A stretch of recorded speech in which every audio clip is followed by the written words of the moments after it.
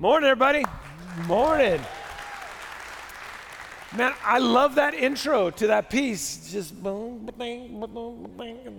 It sounds better than that. That's Isai and David Siahan. You guys killed it. Both of them were on the keys today. Amazing. Amazing group of people. Hey, it's nice and cool in here, isn't it? Yeah, it's because we replaced 4 air conditioners this week. 4 air conditioners this week. I want to thank you for those of you who have already given to special projects, both for the cafe and for the air conditioners. We started the week thinking we need to replace 2. 4. That's 6 this year, and if it continues to be hot, it'll probably be a bunch more. So thank you. Thanks for helping out. It's it's Southern California, so those things are not, what's the word I'm looking for? They're mandatory. We'll just put it that way. They're mandatory. Anyway, thank you guys for being here. It's so awesome. We're so glad to have you. Isn't the cafe looking amazing? That team out there is doing such a good job. So cool.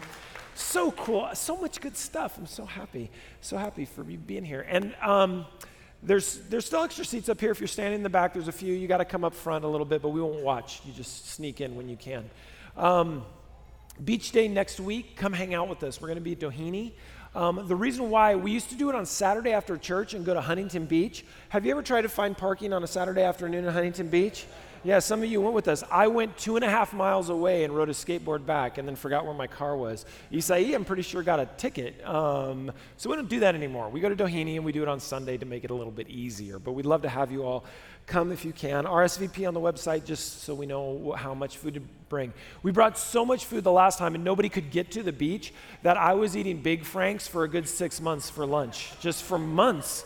We had all these cans of them. I just eat them cold. They're the best cold. You shouldn't even, what do you mean, oh no? You don't have to warm those things up. They're a meat analog, which means they're not digital, I think. Is that what it means? No, you don't need to warm up veggie meat. If you're new to veggie meat, know this. You don't have to warm it up. You can just walk by the microwave and eat it. You'll be fine. You'll be 100% fine. You don't even have to put it in the sun, literally. It's not real food.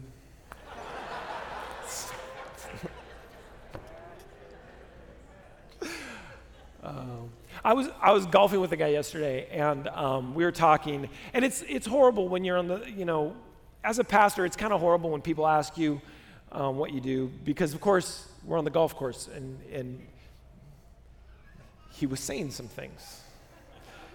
And he was like, oh, what do you do? And I was like, oh, I'm a pastor. And he's like, oh, man.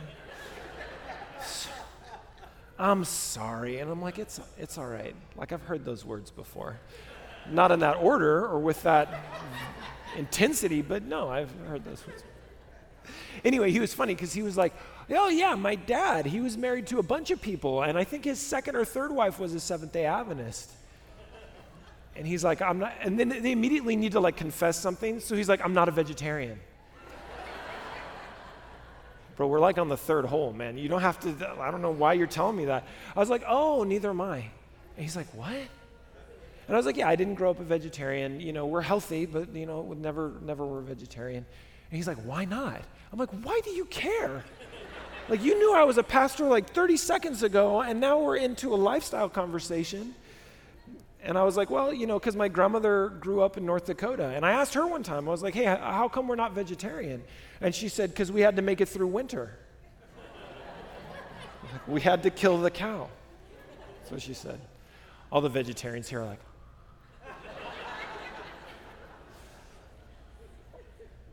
except there is something weird about rabid meat eaters, right? People who are like, I am not vegetarian, I killed the cow. It's like they want to say, I'm not vegetarian because I hate animals. Think about it. That's what it feels like when they're so anti-vegetarian. Anyway, that joke didn't fall. I'm not going to do it in the next service. Please don't tell them there was a bad joke, right? That's the worst, man. You guys just sat there quietly that's not funny, Pastor. No. Should I start the sermon? It's been 5 minutes. Okay, so we're starting to read about the book of Galatians. Galatians is a book of contrast, and there's some really great contrast that we're going to talk about. But there's some things I want you to keep in your head as we study the book of Galatians. And by the way, if you've never read Galatians all the way through, spend some time this afternoon. Spend like 20, 30 minutes reading the book of Galatians. It's not really that long, actually. We're going to spend about 7 weeks in it. But preempt us going through every word. Just get in there yourself and study it. It's a great book, but there's a lot of contrasts that are happening. And so I want you to keep 3 things in your mind as we study the book of Galatians. So this is how we will read the book of Galatians. This is kind of the rules for the road, and I want you to keep this in your mind as we're reading it. There's 3 things. First of all, I want you to learn how to read between the lines, right? Because it's important. What Paul doesn't say in the book of Galatians is almost as important as some of the things that he does say. Right? And we're not making all these huge assumptions for just out of nothing. Like, we understand the historical context, the geographic context, we understand what was going on at the time. But one of the things we have to do is realize he writes this book, and it's not a book, right? It's a letter. We see it as a book, but it's a letter. He writes this letter in a particular way, leaving certain things out that he's put in other letters like Romans and Ephesians, and putting certain things in that he hasn't in other books as well. So it's important that we read between the lines to see how he is leaning and what he is assuming. That's important. The second thing we need to keep in mind is that the church in Galatia was taking 1 step forward, but then it was taking 2 steps back. And so you need to understand his frustration as he's writing this book, because he was frustrated. He was angry, can we even say, when he was writing this particular letter to the Galatians, because they kept taking 1 step forward towards the gospel and then would take 2 steps back away from it, and Paul was just not having that. The third thing that I want you to keep in mind is the us versus them mentality. Right? There are times where Paul seems to encourage it, and then there are times when Paul steps very far away from it and says that's actually not what we're supposed to be doing. So we're going to keep an eye on those 3 things. Reading between the lines. What was the second one? You weren't even paying attention.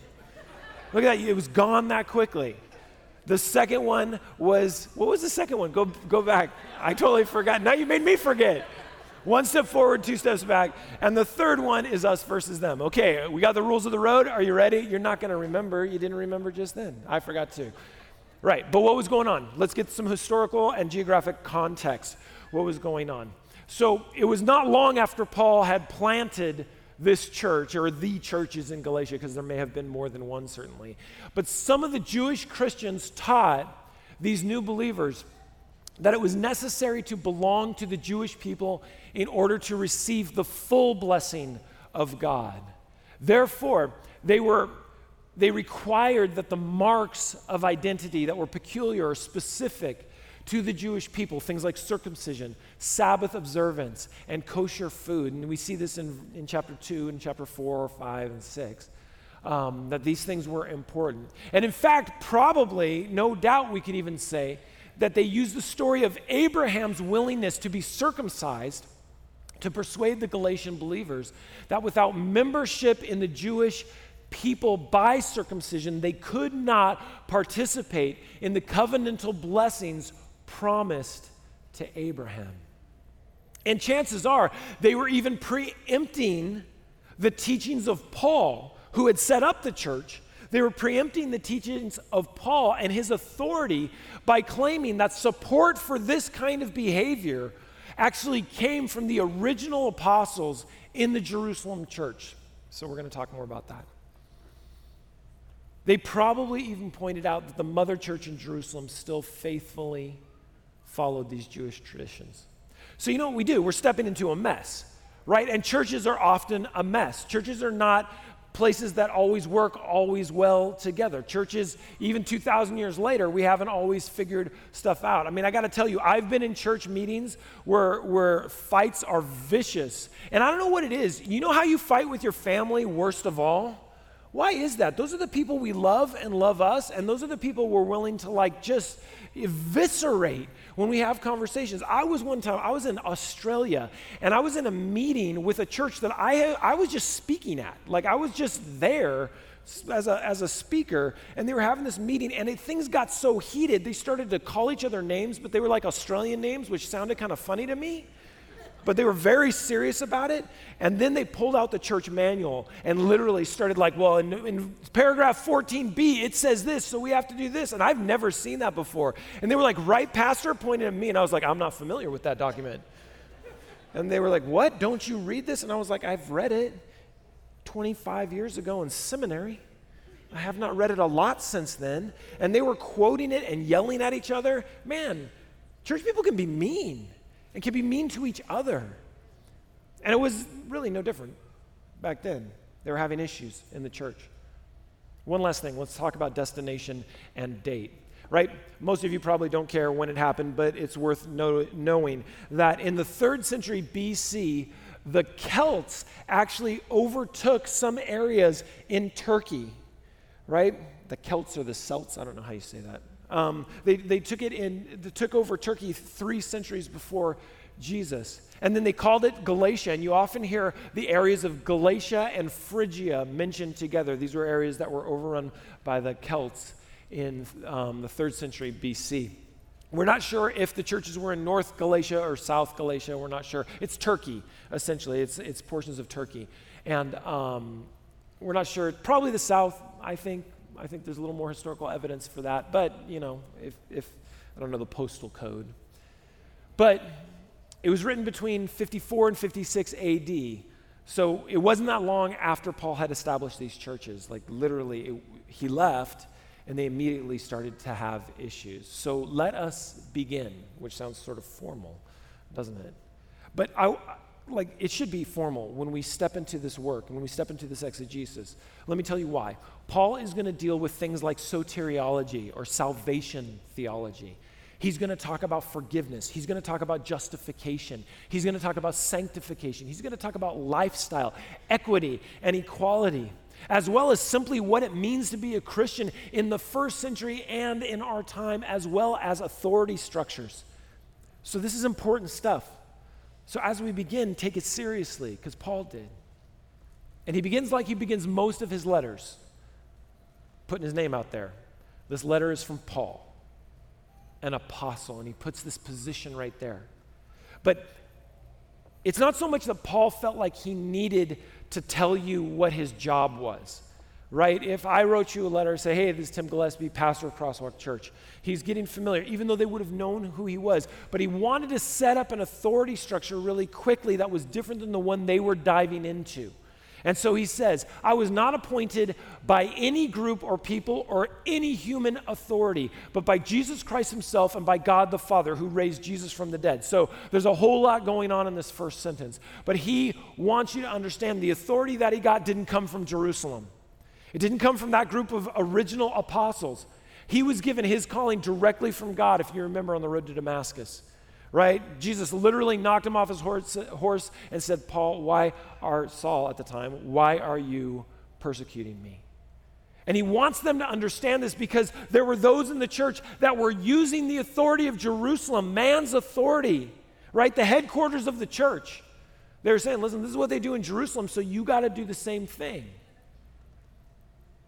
And that would make sense, and it's easy to read this and feel like, well, Paul's like bragging. He's telling him, telling you that he's an apostle. It's not that. See, Paul was not a ladder climber. Paul wasn't interested in the ladder of human achievement. He wasn't interested in the position that somebody in the church had given him. He wanted you to know that he had the authority to speak, and that authority came from God. When I stepped out of church ministry for a while and stepped into healthcare, I had advice on like my second day of work. Advice from a friend of mine. He said, listen, this is what you got to do when you work in healthcare. I was like, okay, I'm all ears. I don't know how this goes. And he said, you always have to be looking at the next rung on the ladder, the next position. You got to position yourself so you're ready, so they'll move you up, and you'll move up, and you'll become administrator, and you'll become this. And this is like my second day on the job. I'm like, I don't even know what I'm doing. And he's like, that doesn't matter. What matters is what's next. Right? And a lot of us live our lives that way. Like, are you a ladder climber? A lot of us live our lives saying, okay, what's next? What's my next thing? How do I position myself? Where am I going to get to? I need that authority. I need that position. If you're a ladder climber, the problem is that you're never really present, and you're always waiting for the next affirmation to come. And when it comes, it's never enough. You always need more because you're waiting for the affirmation of man. Paul didn't play that game. Paul's affirmation came from God. He was super clear about it, and so he wanted to remind the church. It's why he established the church at the beginning in the first place. It's why they listened to him in the first place, because the authority that came to him came from God through Jesus Christ. That's where it came. See, really what we're talking about is God's authority versus man's authority, and he needed to set that up because, again, the conversations that were happening in church were happening because the Jewish Christians were falling back into some traditionalism that they said they didn't have to do. Now, one other thing we should make a note of. This letter is written to the Christians in Galatia, some of which came from a Jewish tradition, some of which came from a Greek tradition. Sometimes these letters have been used to really perpetuate a kind of anti-Semitism, saying that the Jews were doing this. That's not actually what was going on. Does it have implications for the Jewish tradition from a Christian standpoint? Yeah, of course. But Paul was not writing to the Jews. He was writing to the Jewish Christians and the Greek Christians. Are we clear on that? Because this was a new group of people, and he was trying to help them clarify what was going on.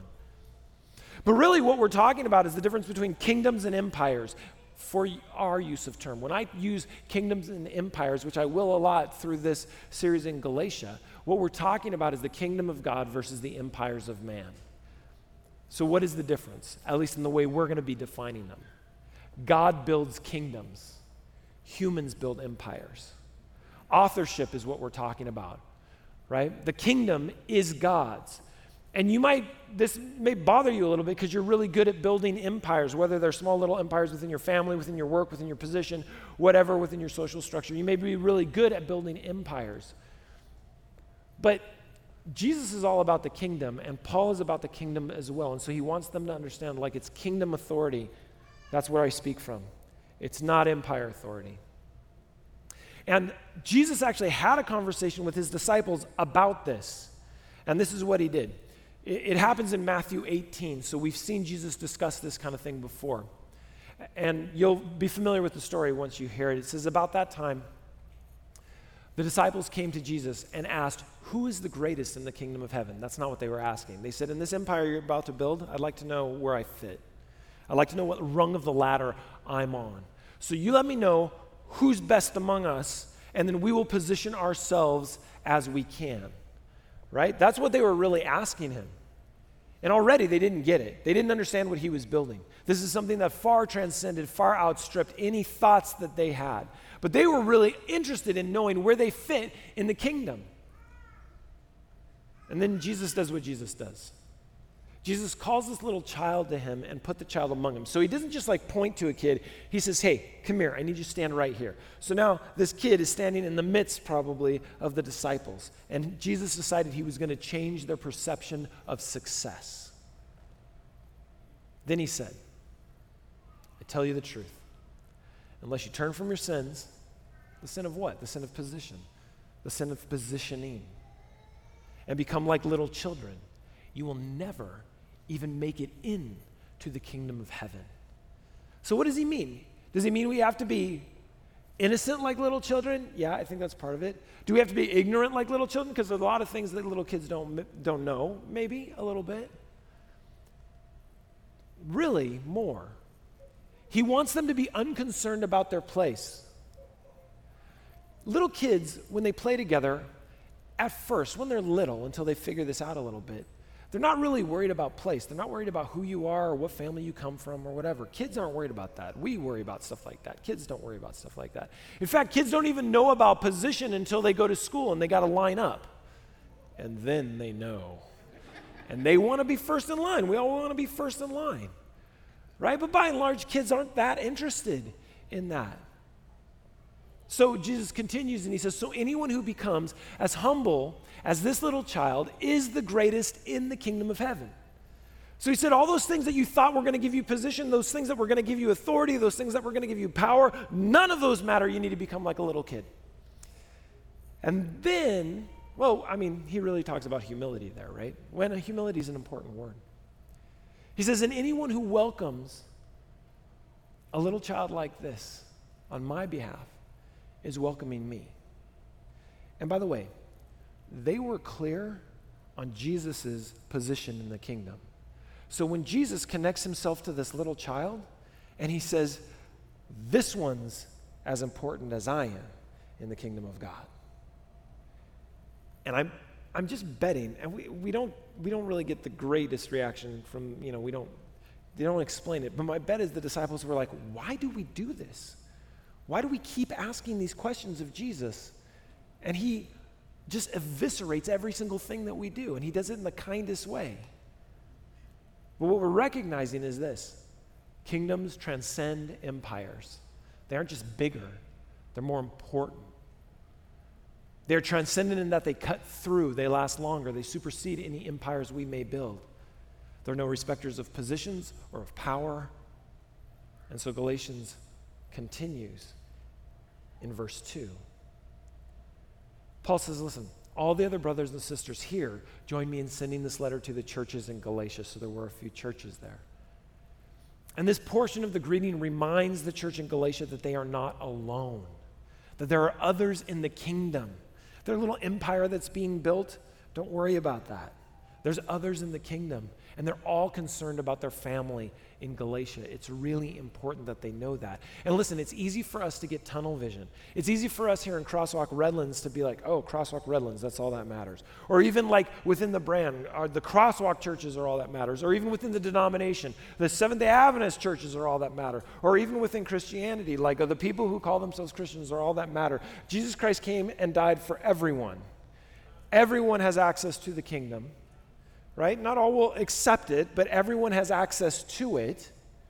And so we shouldn't be myopic in the way that we see. We should not get tunnel vision. And Paul is reminding them that there's a greater group of saints watching them. Not watching them like checking them out, but watching them caring for them. And then in verse 3, may God the Father and our Lord Jesus Christ give you grace and peace. And this is his common welcome and introduction, and it's always inclusive, right? Grace being the Greek word, peace being the Hebrew word, shalom. And so he's always including the fact that these are there. So there's this idea that it's Jews versus Greeks, right? But remember, it's to the Jewish Christians and to the Greek Christians. But what's happening is that the Jewish Christians are falling back into their tradition. Why? Because tradition gives us comfort, and tradition gave them identity. And you got to think about this. You've got thousands of years of tradition, and now you're called out of it. It's going to be easy to recidivize back into those traditions. Really easy. Really easy to say, no, this feels too loose. This feels too free. Like I'm just saved by the grace of Jesus Christ and there's nothing that I'm supposed to do. Like I can't do anything to make me more saved. If you come from a legalistic background, you know how hard that is. Some of you do. Some of you still struggle with the idea that everything that needed to be done for you was done on the cross of Christ and in his resurrection. Some of you are still concerned that you're not keeping the Sabbath right, or you're not eating right, or you're not doing the things that God would have you do. Some of you are still fighting those legalistic ideas that say if you could just be a little more perfect, maybe God would love you just a little bit more. But Scripture doesn't say that. Scripture says my grace is sufficient. It's done. And then Paul goes on in Romans 8:38 and 39 to say, for I'm convinced that neither death, nor life, nor angels, nor principality, nor things present, nor things to come, nor powers, nor height, nor depth, nor anything else in all creation will be able to separate you from the love of God which is in Christ Jesus our Lord. Amen?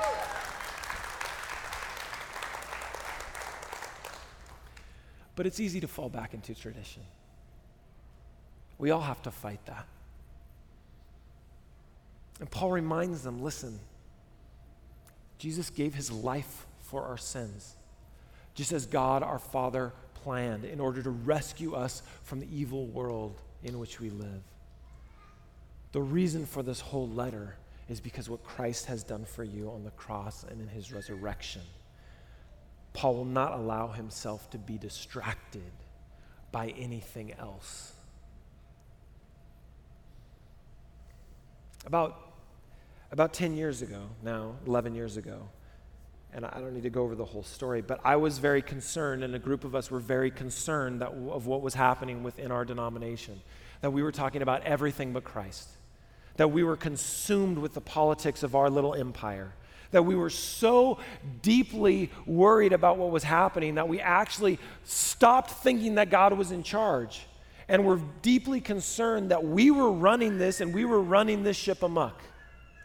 And so we started this little thing called the One Project. I won't go through the whole story. But that was the impetus right there of recognizing, why are we doing this at all? Why am I a minister of the gospel? Well, that's actually, that was a moment for us. We're sitting in a room and going, hey, we're ministers of the gospel. That's what we were called to. And yeah, we do it within this particular denomination, this Seventh-day Adventist denomination, but that's not our identifying marker beyond what Jesus called us to. I didn't get a call from the church one day saying, you should be a pastor, and me going, oh, maybe I should. No, that was a confirmation, an affirmation of what God was already doing in my heart.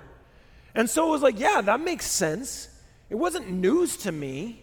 It was it was good news. They were going to pay me for it. That was nice. And Paul reminds them of this. Hey, the reason why we're doing any of this at all, the reason why I'm writing you, the reason why you gathered together as a church, the reason why any of this is because Jesus gave his life for our sins, just as God our Father planned, in order to rescue us from this evil world in which we live. I will not be distracted. And see, that's the thing about kingdom priority versus empire distractions.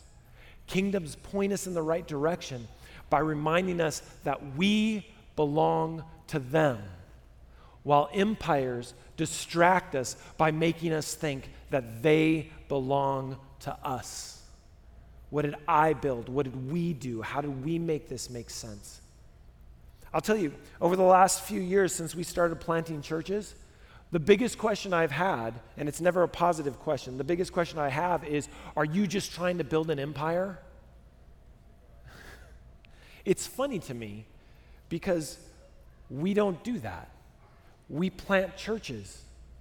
They're conference churches and other churches in other conferences, but they're churches, and we just want to help expand the kingdom of God. But people assume, and they've assumed it of me personally, I am trying to build an empire. And I will not lie, I've got ego involved sometimes, and I need to be put in check.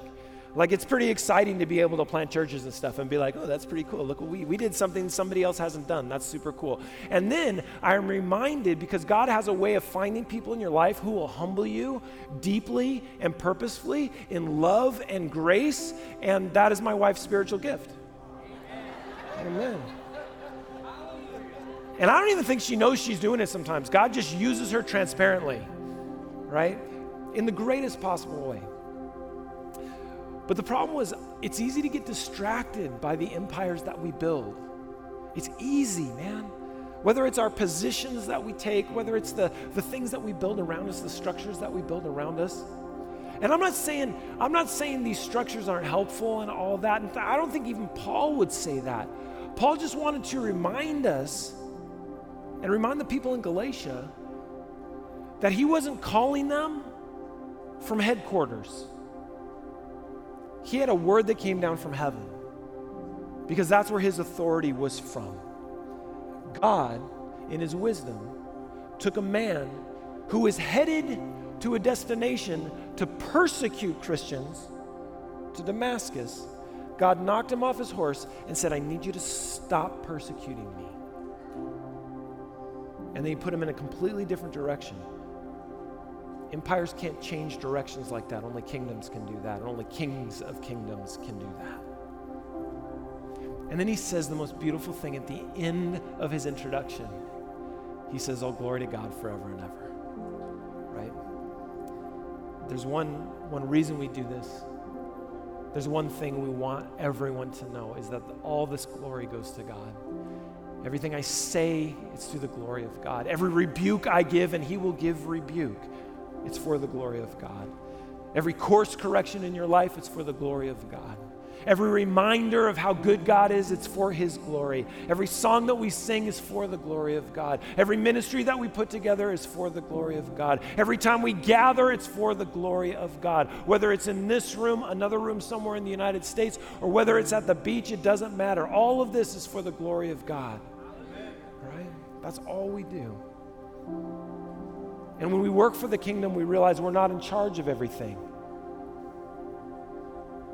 But we realize sometimes it's God who has to provide. Something as silly and stupid as air conditioners reminds me of that. Reminds me that I'm not in charge of all this. And I have to rely on the grace of God and the way that He inspires people to get us through those times when things fail. And when we need faith to close the gap. So I got one question for you today, just one. I want you to take it with you, and I want you to take it with you as you read the book of Galatians over the next few weeks. Is it kingdom or empire for you? What are you building?